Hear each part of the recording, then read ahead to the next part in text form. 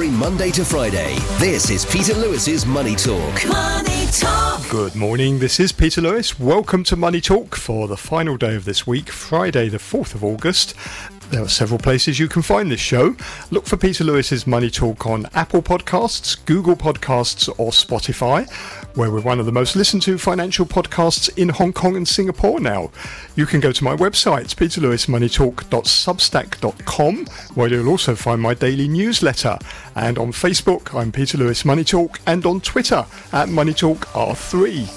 This podcast is sponsored by Surfin Group, which is headquartered in Singapore and offers online financial services to 30 million customers across 10 countries. In today's business and finance headlines, the Bank of England has raised interest rates for the 14th time in a row to the highest level since April 2008 as the central bank continues its battle to control stubbornly high price rises. The BOE's Monetary Policy Committee voted by 6-3 on Thursday to raise interest rates by 25 basis points to 5.25%, and it warned that borrowing costs are likely to remain elevated despite slowing inflation. China's service sector activity expanded at a stronger pace in July. The Caixin China General Services PMI unexpectedly rose to 54.1 in July from June's 5-month low of 53.9 and exceeding forecasts. The reading pointed to the 7th straight month of expansion in services activity, supported by a faster rise in new orders, which encouraged firms to expand their payroll numbers at the fastest pace in 4 months. And employment climbed for the 6th consecutive month. However, business sentiment weakened to an 8-month low amid concerns about the sustainability of global economic growth. Hong Kong's business activity fell into contraction territory for the first time in 2023. The S&P Global Hong Kong PMI unexpectedly declined to 49.4 in July from 50.3 in June and below forecasts. The latest reading pointed to the first contraction in the private sector since last December due to a renewed decline in new orders and output. Sentiment deteriorated to an 8-month low. India has abruptly restricted the import of personal computers, including laptops and tablets, as the country works to boost local electronics manufacturing. India's Ministry of Commerce and Industry said Thursday that imports of laptops and other personal computing devices would now require permits, making the import process far more onerous. And the move could hit hard the likes of Apple, Dell and Samsung and force them to boost local manufacturing. On today's programme, I'm joined by Francis Lun, the CEO of GEO Securities, and David Friedland, Managing Director of Asia Pacific at Interactive Brokers. With a view from Australia is Toby Lawson, the CEO of Staten Partners. Peter Lewis's Money Talk. On Wall Street Thursday, the S&P 500 closed lower for a third day as rising bond yields pressured stocks. The S&P 500 was down 1/3% at 4,502 after its biggest one-day drop on Wednesday since April. The Dow lost 67 points or 0.2% to end at 35,216. The Nasdaq Composite inched down 0.1% to 13,960. After the bell, Apple reported a surprising profit rise boosted by its services division. Revenues fell 1% year-on-year to $81.8 billion. That's a third straight fall, but it was ahead of forecasts at $81.7 billion. However, net profits rose 2.3% to $19.9 billion US, well ahead of Wall Street estimates that they would slip 3.6%. Revenues from Apple's services division, which includes App Store sales, iCloud and Apple Music, rose 8% from a year ago to a record high of $21.2 billion, and revenue in the Greater China region grew by 7.9% to $15.8 billion, which offset a 5.6% decline in the Americas. Shares of Apple fell 2.2% in after-hours trading. Also after the bell, Amazon reported sales growth of 11% and issued optimistic guidance. Stronger than expected online sales and cost-cutting boosted Amazon's profit margins and contributed to after-tax earnings that were nearly double expectations. Shares of Amazon have surged 8% in after-hours trading. Yields on long-dated US Treasuries climbed to a 9-month high, extending a rise that began on Wednesday after a flurry of events, including the US government lifting its issuance targets for the coming quarter, strong private payrolls data, and Fitch's unexpected downgrade on Tuesday of Washington's credit rating. The 10-year Treasury yield climbed 11 basis points to 4.19%. Piling further pressure on Treasuries, hedge fund manager Bill Ackman said he was shorting US 30-year debt, citing large deficits as far as the eye can see. The yield on the 30-year bond jumped 14 basis points to 4.31%. Hong Kong stocks declined for the third straight session, moving further away from a near 3-month peak hit on Monday. The Hang Seng Index dropped 97 points, that's 0.5%, to 19,421, following a 2.5% slump on Wednesday. The tech index was up 0.4%, but shares of Chinese technology stocks were under pressure on Wednesday after regulators in China proposed limits on the use of smartphones for minors. Shares of JD.com, Baidu and Alibaba fell between around 1 to 2%. The Shanghai Composite Index bucked the downward trend, rising 0.6% to 3,280, and futures markets are predicting a big jump for the Hang Seng at the open of about 222 points, that's 1.1%. And you can get more details on the latest market movements in my daily newsletter at peterlewismoneytalk.substack.com. Every Monday to Friday, this is Peter Lewis's Money Talk. Peter Lewis's Money Talk. Let's welcome our guests. As always on a Friday morning, I can see sitting here in the studio Francis Lund, the CEO of GEO Securities. I know it's the weekend when I see you, Francis. Good morning, everyone. And also with us is David Friedland, who's Managing Director of Asia Pacific at Interactive Brokers. Always good to see you, David. Thank you and good morning. Let's start in the UK for a change. The Bank of England, it's raised interest rates for the 14th time in a row to the highest level since April 2008. As the central bank continues its battle to control stubbornly high price rises, the Bank of England's Monetary Policy Committee voted by 6-3 on Thursday to raise interest rates by 25 basis points to 5.25% and warned that borrowing costs are likely to remain elevated despite slowing inflation. And Bank of England Governor Andrew Bailey emphasised that interest rates would need to stay at high levels, saying that in order to get inflation back to target, we're going to have to keep this stance of policy. And the bank's updated forecast suggests that it will take until mid-2025 for inflation to fall to the Bank of England's 2% target. Francis, we've had a lot of decisions from the major central banks the last couple of weeks, the Fed, the Bank of Japan, the ECB, the Reserve Bank of Australia. Probably fair to say, isn't it, that the Bank of England is in the biggest hole out of them all? Yeah, definitely. I think that the problem is that the inflation in UK has not come under control, unlike America or China, and they will have to raise interest rate again to tame inflation. But at the same time, they are bringing hardship to the British people, and then the standard of living of British people are falling because of the high interest rate and the high inflation. And it is pretty sad thing, and you see so many strikes, and that is really one of the results of high interest rates and high inflation. Why hasn't the Bank of England got inflation under control? Because it's probably fair to say that in the US they have, haven't they? The Fed has done it. The Reserve Bank of Australia, you could probably say, is on top of it. Not the Bank of England. Why not? Well, you can blame it on Brexit, part of it anyway, because of Brexit, that all the food items have become more expensive, and then you add that to the Russian invasion of Ukraine, and everything's gone up, and then it's very difficult to control prices now. David, it's probably fair to say, isn't it, that in the UK things are looking much more difficult than in the US and the rest of Europe? It certainly seems that way, and I think Francis has it right. It's Brexit is. It's you're going to see the ramifications of Brexit going on for years and years. It's not an open border anymore. They have to bring everything in. There's strikes everywhere. It's hard to find people to employ, and that's going to drive wage inflation. And it's not going to help. It just takes a long time to get under control.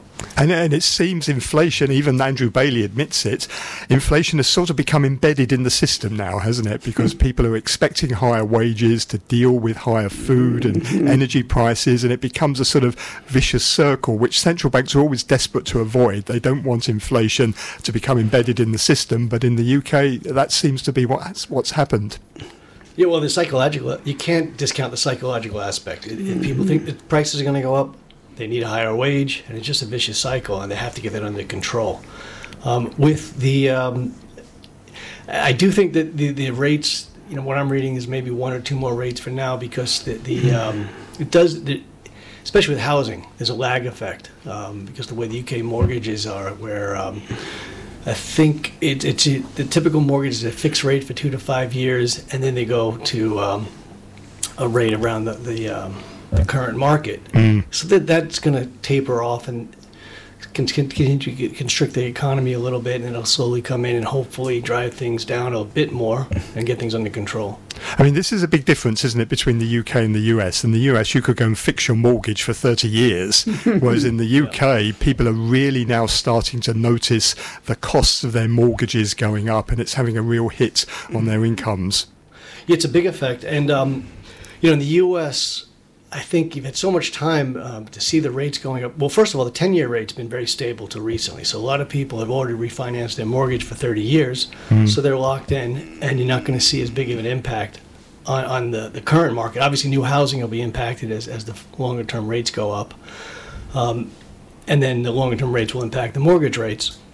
In the UK, it's a shorter term. You'll see it real time. Is the Bank of England being too timid, though? I know it doesn't want to tip the economy into recession, but nevertheless, headline inflation is 7.9%. The core is 6.9%, but interest rates 5.25%, still negative. Is the Bank of England? You would think really they should have raised rates by at least 50 basis points here to try and get on top of things. I like the sledgehammer approach. Just get it done. Especially that's how you almost knock the market into submission. That's what we're going to do. We're going to be there. Yeah. But they're just taking a really slow approach. It's like a slow drip. Francis, is this what stagflation looks like? Well, are we seeing that in the UK? Yeah, I think it's something like the 1970s under Edward Heath. I think what you had then was stagflation that was caused by high oil prices. Now this time it's both energy prices and food prices. So you have a double whammy of food and energy, and that is really a tough act to control. It took I remember Edward Heath. I remember Harold Wilson as well, UK Prime Ministers. It took Margaret Thatcher, really, didn't it, to get things under control and to bring inflation down and she did it, a series of very sharp interest rate rises. Yeah, and she also broke the unions. Yes, which some people would say that's a bad thing, but others would say that sort of freed up the labour market and the economy. But in my mind, though, there is no doubt that the best days for the UK economy came after 1972 when the UK joined the European Union. And it's no coincidence that period of really strong growth in the UK came at the same time that it was in the European Union. So to your point, David, it does seem, doesn't it, now we've had several years to assess it, Brexit has made a big impact. Yeah, and you always look back and say, I told you so, I knew it was going to happen. But I think that's how the world works. Look at America right now. The politics are so divisive in the States, it's tearing the place apart. You're going to look back in history and say, what happened? And I think you're having something similar here where you had a good thing, the economies were doing so well, it wasn't perfect, and I think they could have done something better. Well, one of the things you're going to look back on in the US and say what happened is Fitch downgraded the US credit rating by one notch from AAA to AA+. Do you think it's right, Francis? Was it the right decision? Of course, they are running their deficits at $1 trillion a year. And then last year interest rate was almost 0.25. Now the interest rate is 5.5. They are paying on 30 trillion in US dollar debt. They are paying 1.5 trillion US dollars a year on interest alone. That is really a big chunk of the education or welfare program. But debt to GDP, we had a guest on the programme yesterday who says that's a meaningless ratio, but nevertheless debt to GDP in the US is coming down, isn't it? So although in the longer term it's going to go up to about 114%, at the moment over the last couple of years it's been coming down. So why has Fitch only done this now and not before? Well, I think the problem is interest rates have risen so much. I think by 11 times. Then when you have interest rates, interest expense going up to $1 trillion a year, that really raised a red flag. And then you look at Biden; he's trying to spend. Yeah. With subsidies for industries, like the Inflation Act, Inflation Reduction Act, which doesn't actually reduce inflation. Yeah, it's actually almost $1 trillion of subsidies to the businesses. Yeah. So David, what do you think? Was this the right thing to do? Yeah, I don't know. I always thought, what's the purpose of a debt rating? It's the ability to pay. So. Is the U.S. going to default? I don't think so. No. And comparing this, should U.S. be a lower rating than other countries with a AAA? Push to shove, I put my money in the States. I do think it does signal, for the longest time we've had, it's actually not been a bad situation where you get short-term bills, you get a nice yield. Long-term, you can play the curve where the longer-term duration was a lower yield. It's good for the housing market, long-term investment, the stock market.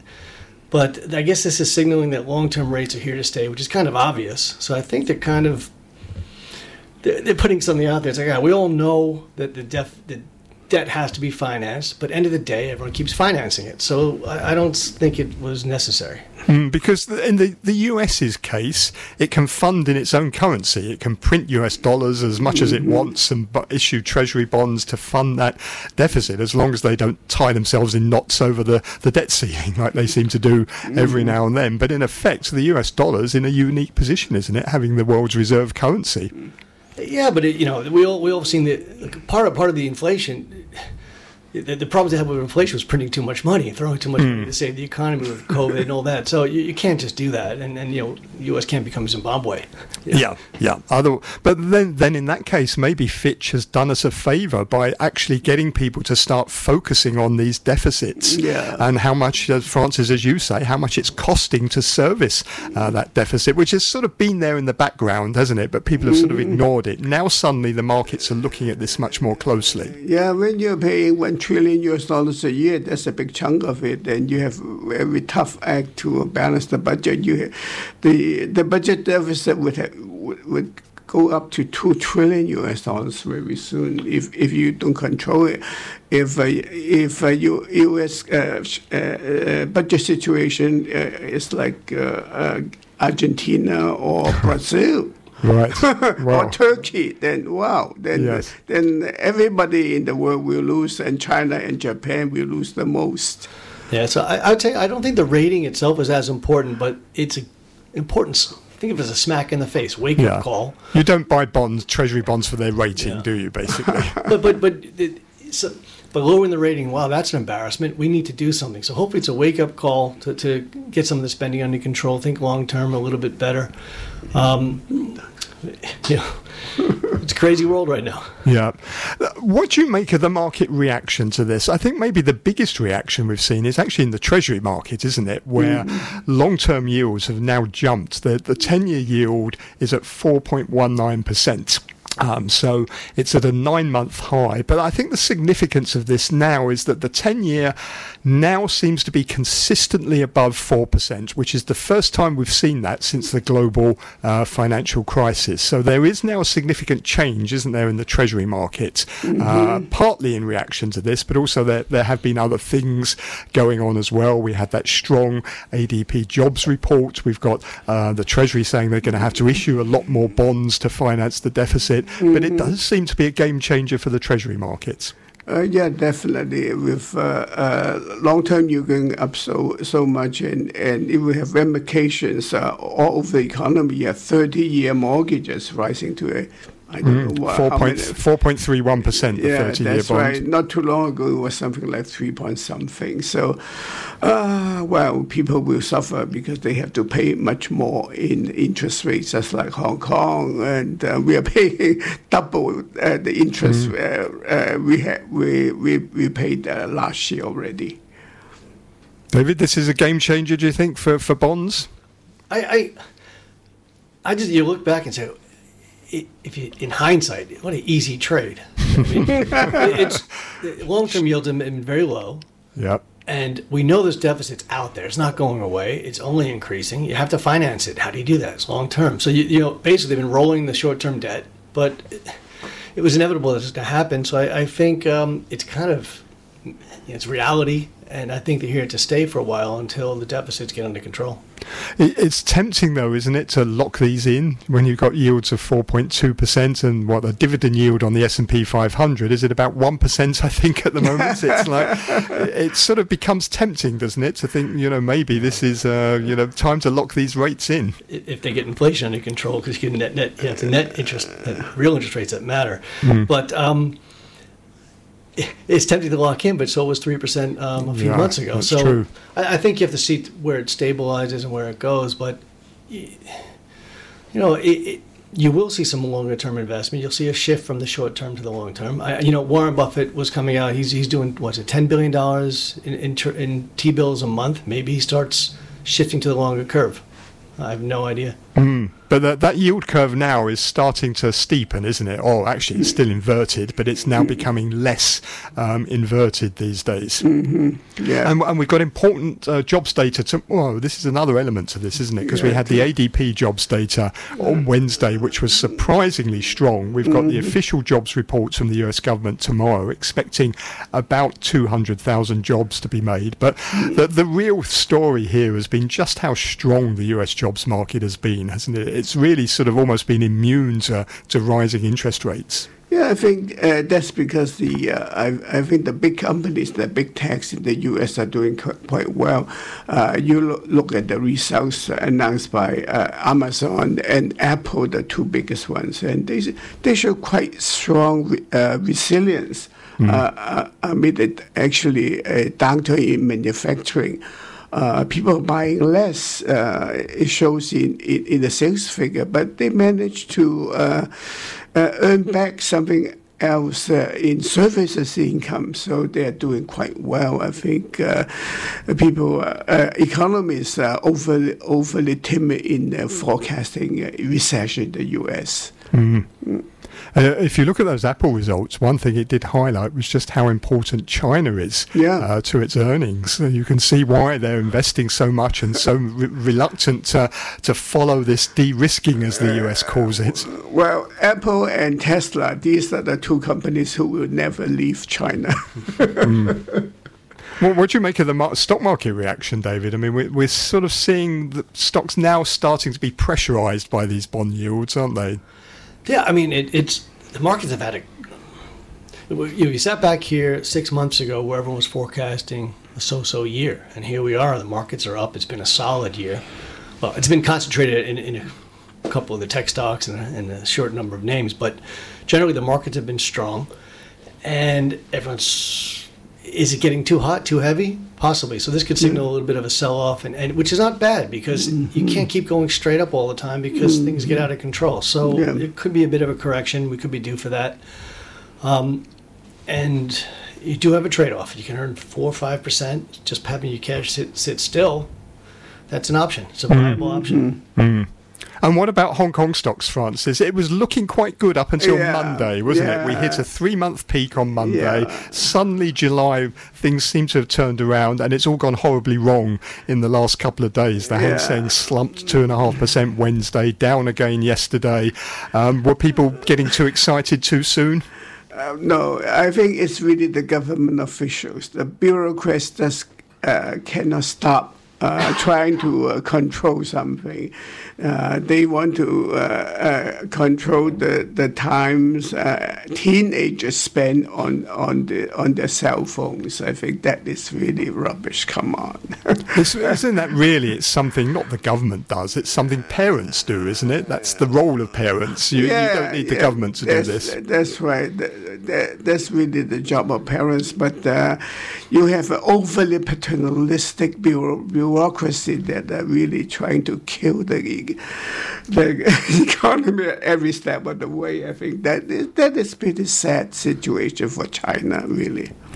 It sort of also highlights, doesn't it, that despite all this talk about helping private companies, supporting private companies, trying to let companies be more entrepreneurial, something always seems to come out of the blue that goes against it. We've seen it so many times over the last couple of years. Isn't this just the latest example that Beijing just can't help itself but to interfere when it should keep out of the way? Yeah, the Communist Party just think it should be in every decision, every tiny things in the world. I can be careful what I say. No, I think look, you have a socialist policy, and that interferes with the capitalist policy and capitalist markets, I guess. And you can't, it's a very tough balance to keep. It's funny you talk about the kids and the teenagers on the phones, and it's a parent's responsibility. Well, you got to get the parents off the phones too. So everyone's wed to their phones, and I think it's that policy. The way it's almost like you said, they shoot themselves in the foot. This is what we're going to enact. We're going to force companies to do something, but the reality is they can send a better message and do it in a different way. Yeah. And I think educate people a little bit differently rather than just punish companies. Essentially, that's what you're doing, because you have to embed code, you have to hire people, you have to police yourself, you have regulatory risk. It becomes more difficult to do business when you have these basically rules in place. But the fact of the matter is that in this day and age, a smartphone is an essential item. You have to have one, don't you? Because you couldn't do your daily life without one, because you pay your bills by smartphone, you connect with your friends on your smartphone, business contacts, you send emails. It's become a must-have item. So it's very hard to say to people you can't use your smartphone, can't check your smartphone, whatever age you are. Yeah, and then the Chinese government used this to control everyone in everyday lives at every step of the way, and that is the perfect tool for the government. It is much worse than 1984. But this is, I suppose, also if you're a foreign investor and you're looking at the Chinese market. You've withdrawn a lot of funds from China this year. What you are hoping for is that there's going to be more support for private enterprises. You hear the right words, but then you see something like this, and it makes you think, well, nothing's really changed, has it? Private companies aren't going to be treated that well, and they're still going to come under pressure for all sorts of reasons.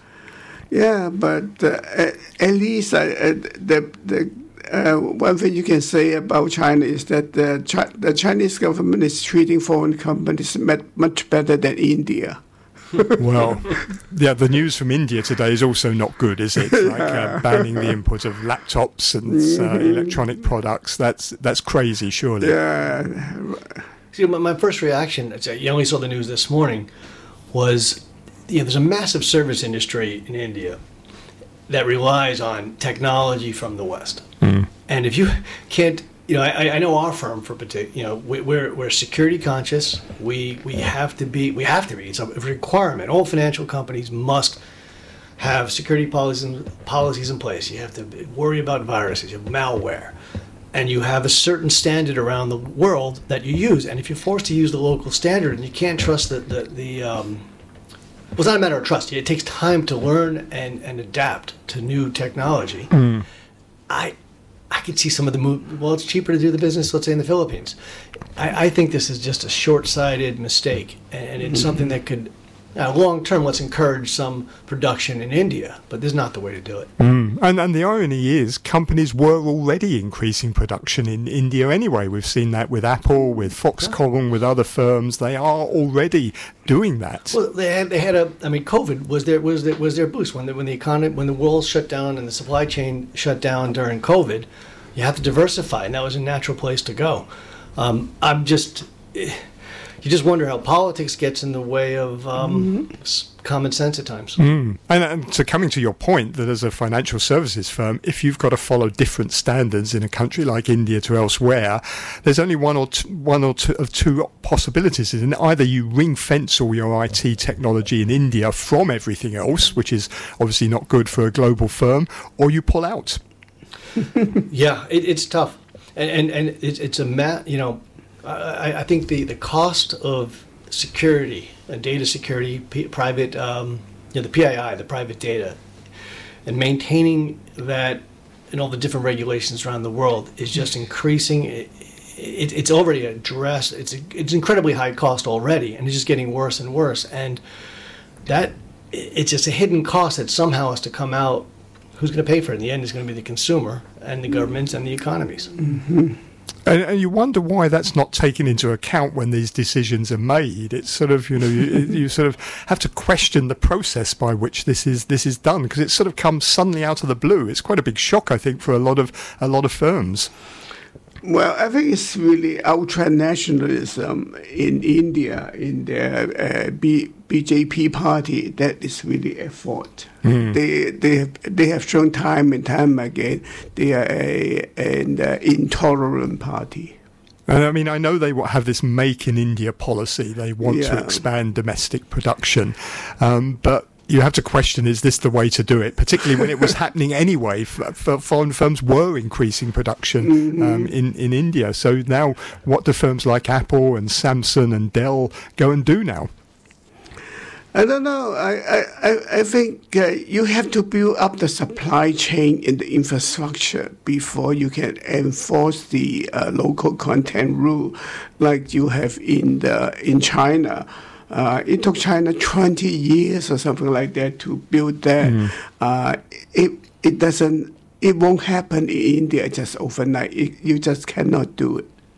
But even China, as much as it was developing, over the last couple of decades, its own manufacturing infrastructure, it never went as far as banning imports of laptops and computers and things like that, smartphones, if they weren't made in China. Well, as you think about it, they don't like the semiconductor business. How much is made in India? So it's going to probably end up being built everywhere else in the world, assembled in India, and have the Made in India stamp on it. And you lift under the hood, and you see made everywhere else. And the parts are actually done in Vietnam and China or wherever. We'll see. Yeah. Is part of this also, though, maybe to try and reduce dependency on China? Is that part of the issue while India is doing this? Because, as you say, if you look at the manufacturing, a lot of the parts do come from China, and we know there's tensions as well between India and China. Yeah, maybe they're sending a message, and maybe that was the politics behind it. But at the end of the day, as you said, it was already happening. It's a natural. It's just it was naturally happening. It's growing really fast. They have great technologists in India, as they do in China and elsewhere. But why put a roadblock? When you don't need it. Yeah, I think we're all agreed, aren't we? This really doesn't make sense. Let me just get a quick comment from you both on the data we've had out of China this week. We've had all the PMI data now, haven't we? Manufacturing in recession, without a question of a doubt. Services sector holding up, but slowing, it seems. Is that the message?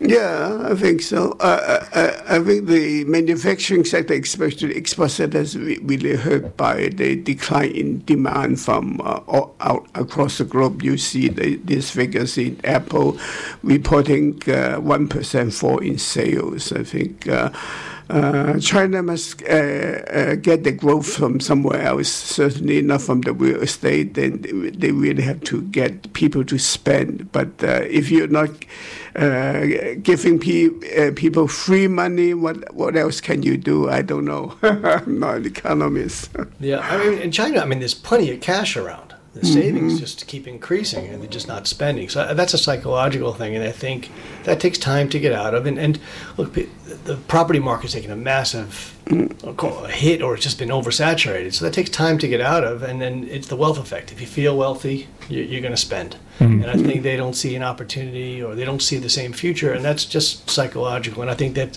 will take a bit more time. You got to remember, we're still getting out of the effects of COVID. They've been locked down, so it takes a while to change that mentality.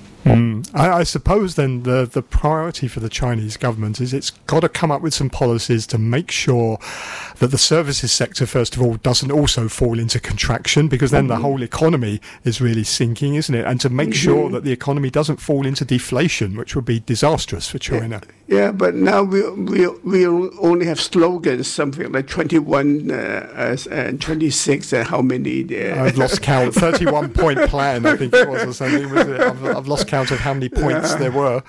They seem to be repeating themselves over and over again. I don't see any concrete policies. That's exactly why I'm not a politician or in the government doing being an economist. It's a tough nut to crack. But look, the world we've always had cycles. This is nothing new.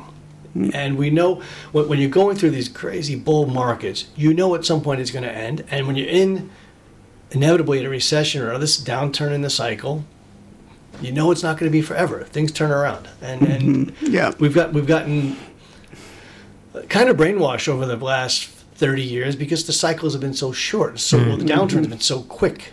But I think we're returning possibly back to the norm.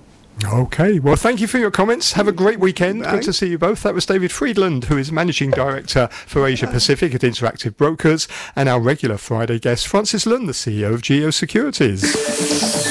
Peter Lewis's Money Talk. I'm joined now by Toby Lawson, who is the CEO of Staten Partners down in Australia. Morning, Toby. Yeah, good morning, Peter. So we've had a raft of central bank decisions over the last couple of weeks. The Reserve Bank of Australia, they left their interest rates on hold, 4.1% for a second straight month. I can't work out, was that a surprise or not? Somewhat of a surprise. I think the futures market had priced a 30% chance so the market was thinking probably 70-30 against, but the actual economists, there are a majority of economists who thought they would go 25 basis points. So in that sense, it was a surprise. It's only the third time since May of last year that they have not raised rates. So in that sense, after the pause of the previous month, there was some expectation they might go 25. And I think what the Reserve Bank indicated was, they're starting to see signs that inflation is heading back towards the path, albeit over a longer trajectory.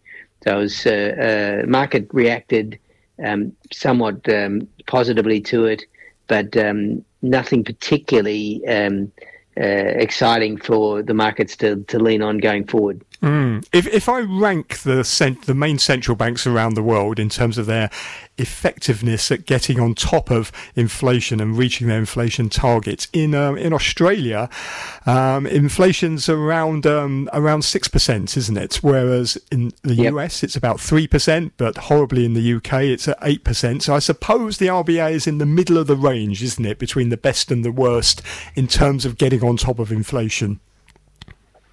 I think it's reasonable. I think Australia, each country is unique in terms of its trajectory. I think the US has outperformed in relation to the disinflationary impact of monetary policy and the overall metrics. And maybe we're seeing US as lead in this particular battle around inflation, and countries like Australia and maybe Canada and UK to a lesser extent are following.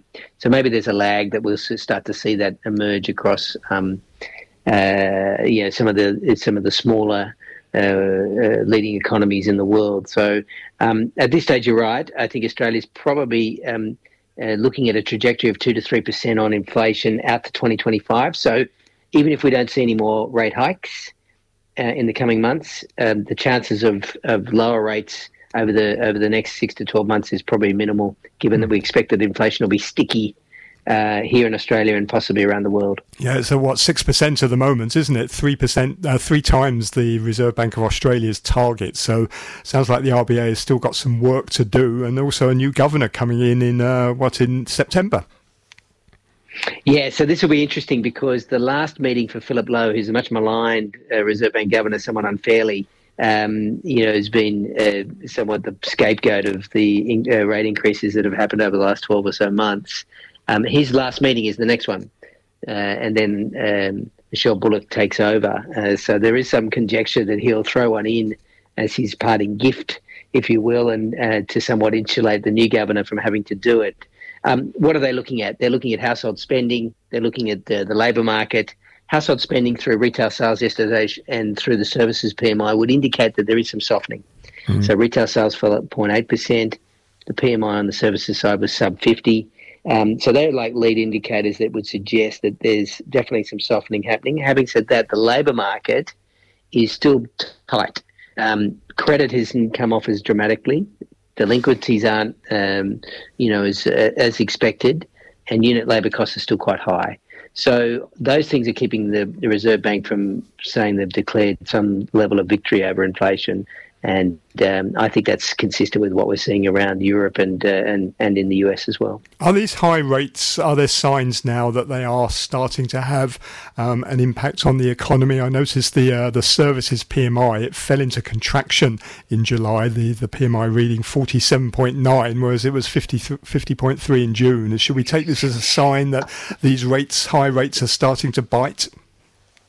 Yeah, well, we know that there's a lag effect on the interest rates. So, and we know that the services PMI and household spending are lead indicators, or at a minimum coincident indicators. So, yeah, I would say that that's now we're starting to see some. It's not as dramatic, and one of the things that's concerning the Reserve Bank is that house prices are still going up. And this probably more of a demand-supply construct, little supply coming to the market and still some demand. So there is a couple of anomalies around that. And, of course, the labour market's still pretty tight, and there's still pressure from an organised labour movement, particularly driven by a Labour government here, to keep putting wages up. So there's some element of concern around the ability for the Reserve Bank to influence prices through wages because of government intervention. And those things will be factors that may lead the Reserve Bank to have to go again in the coming months. Okay, let me turn our attention to the markets. Maybe the biggest event of the week was also a surprising one, Fitch's downgrade of the US. Janet Yellen says it's puzzling and unwarranted. Is it that puzzling and unwarranted?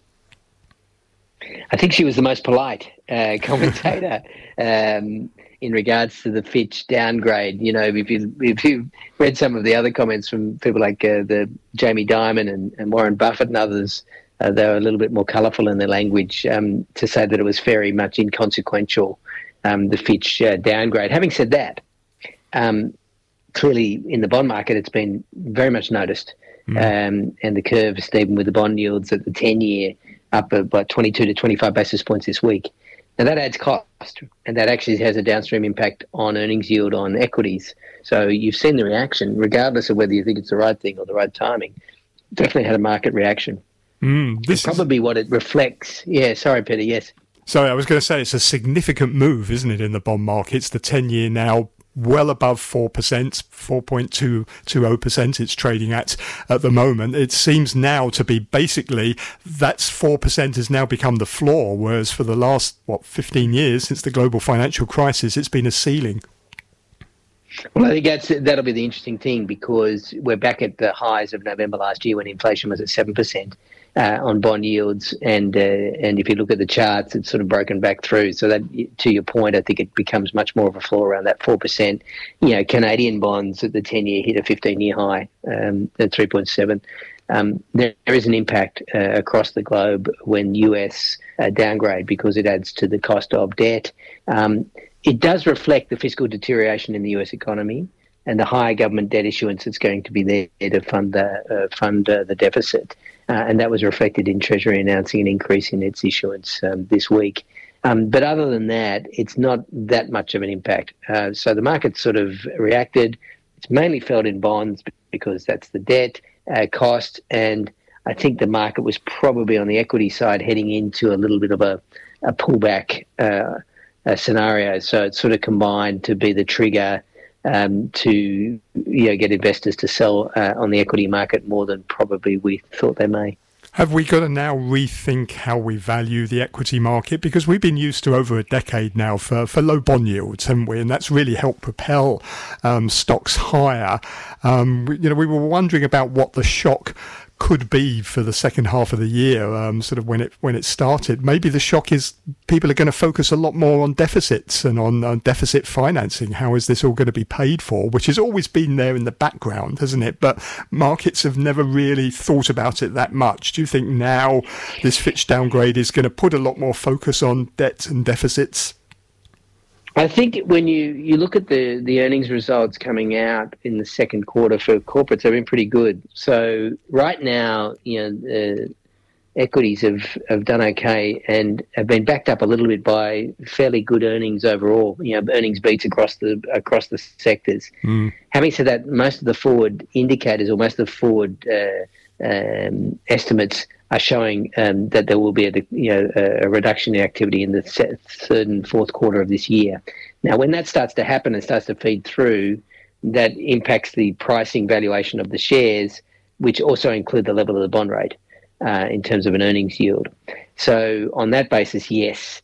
Once you start to see the impact of actual lower activity feeding through to sales, feeding through to revenue numbers, and then you put in that to a valuation model which includes the earnings yield, which is priced off the 10-year bond rate, then you're going to potentially see much more of a focus on the level of debt and the fiscal side of the equation. But we've still got, so far for the second quarter, companies still reporting a good set of earnings. We saw after the bell Apple reported a decent set of earnings and showing how much it relies on China. Interestingly, US debt has now got the same rating as Apple, which is sort of a bit odd, isn't it? It is interesting. Apple did note that they'll see lighter third quarter revenue, right? So the stock was down 2% after, even though on the beat on the earnings. Amazon had good results as well. That was a very strong beat and they did well. So if you look overall, I don't know the exact percentage, but it was in the high order of 2/3 of companies that have reported have beat earnings estimates in the second quarter. So the economy still tagged along quite nicely. Equity prices have reflected that. But forward estimates would indicate that it's going to soften in the back half of this year. How much, we don't know. And that'll impact a couple of things. It'll impact equity markets directly, and that'll also impact what the Fed considers necessary to do on interest rates. So I'm wondering where we go from here, because we saw in the first half of the year, but certainly at the end of it, most of the bears have come off the sidelines now, haven't they? They were chasing this momentum, the fear of missing out, as it's called. So most of the players are all in now, the markets, just as suddenly bond yields are sort of surging higher. We saw the VIX jump a few points this week as well, and implied volatility on put options has also jumped as well, because they were almost historic low sort of levels. So there seems to be a bit of a turning point going on. Yeah, well, I think the VIX was up like 15%. Yes, it was a big move after the Fitch announcement. But I actually think it was heading towards some sort of trigger. So this was almost like the Fitch thing was just a reason to re-establish some long vol play, and that's reflected in the options markets. I think the market got, I think the market was in the second quarter, probably a lot of the trading market was short, weren't long into the market, got dragged in. So as you say, everyone's in on it now. Now it reverts back to fundamentals. The fundamentals are starting to look a little expensive. People start to take a little risk off the table, start to hedge a little bit more. So that's what we're seeing. And it's not surprising coming out of the northern summer too. And we'll probably see that accelerate in September, which is pretty normal post-August summer month. I'm wondering where we stand now on this, on the recession forecast. At the beginning of the year, a lot of economists were forecasting the US was going to fall into a recession. It was just a question of how long, how deep it was going to be. And then by the end of the first half of the year, that completely reversed. Even the Fed's own economists were saying, no, they're not forecasting a recession anymore. There's going to be a soft landing. But I'm wondering if this surge in bond yields could be the thing that tips the US economy actually into a recession. Bit early to say, Pete, but it could if it gets a little out of control and volatility continues to rise. Right now, I would say that's probably far too premature to suggest, but it's something to look out for. The Goldilocks scenario is still sort of playing out. let's have a look at the non-farm payroll numbers tonight to see if there's any softening in the labour market. I think the jobless claims were a little softer last night, but overall the labour market stays tight, even though we're seeing some job degradation. So that's a big factor that's driving sentiment, that people aren't necessarily losing jobs. I think one of the bigger topics going forward will be labour productivity, not necessarily labour market numbers. And one of the things that's concerning here in Australia is that the level of productivity is not rising. This effectively increases unit labour costs and keeps inflation high, which is a dilemma for the Reserve Bank. And I think it probably could be indicative of what's happening in other economies around the world. Okay, Toby. Well, thanks very much for your thoughts there. Have a great weekend. That's Toby Lawson, who is the CEO of Staten Partners down in Sydney, Australia.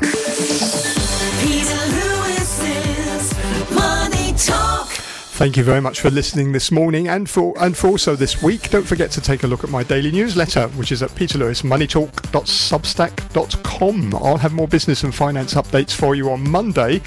Joining me then are Alex Wong, Director at Alex KY Wong Asset Management, and Tim Huxley, Chairman of Mandarin Shipping. Providing a view from mainland China will be Yanan Wu, the Chairman and CEO of Surfing Group. Have a great weekend. Money Talk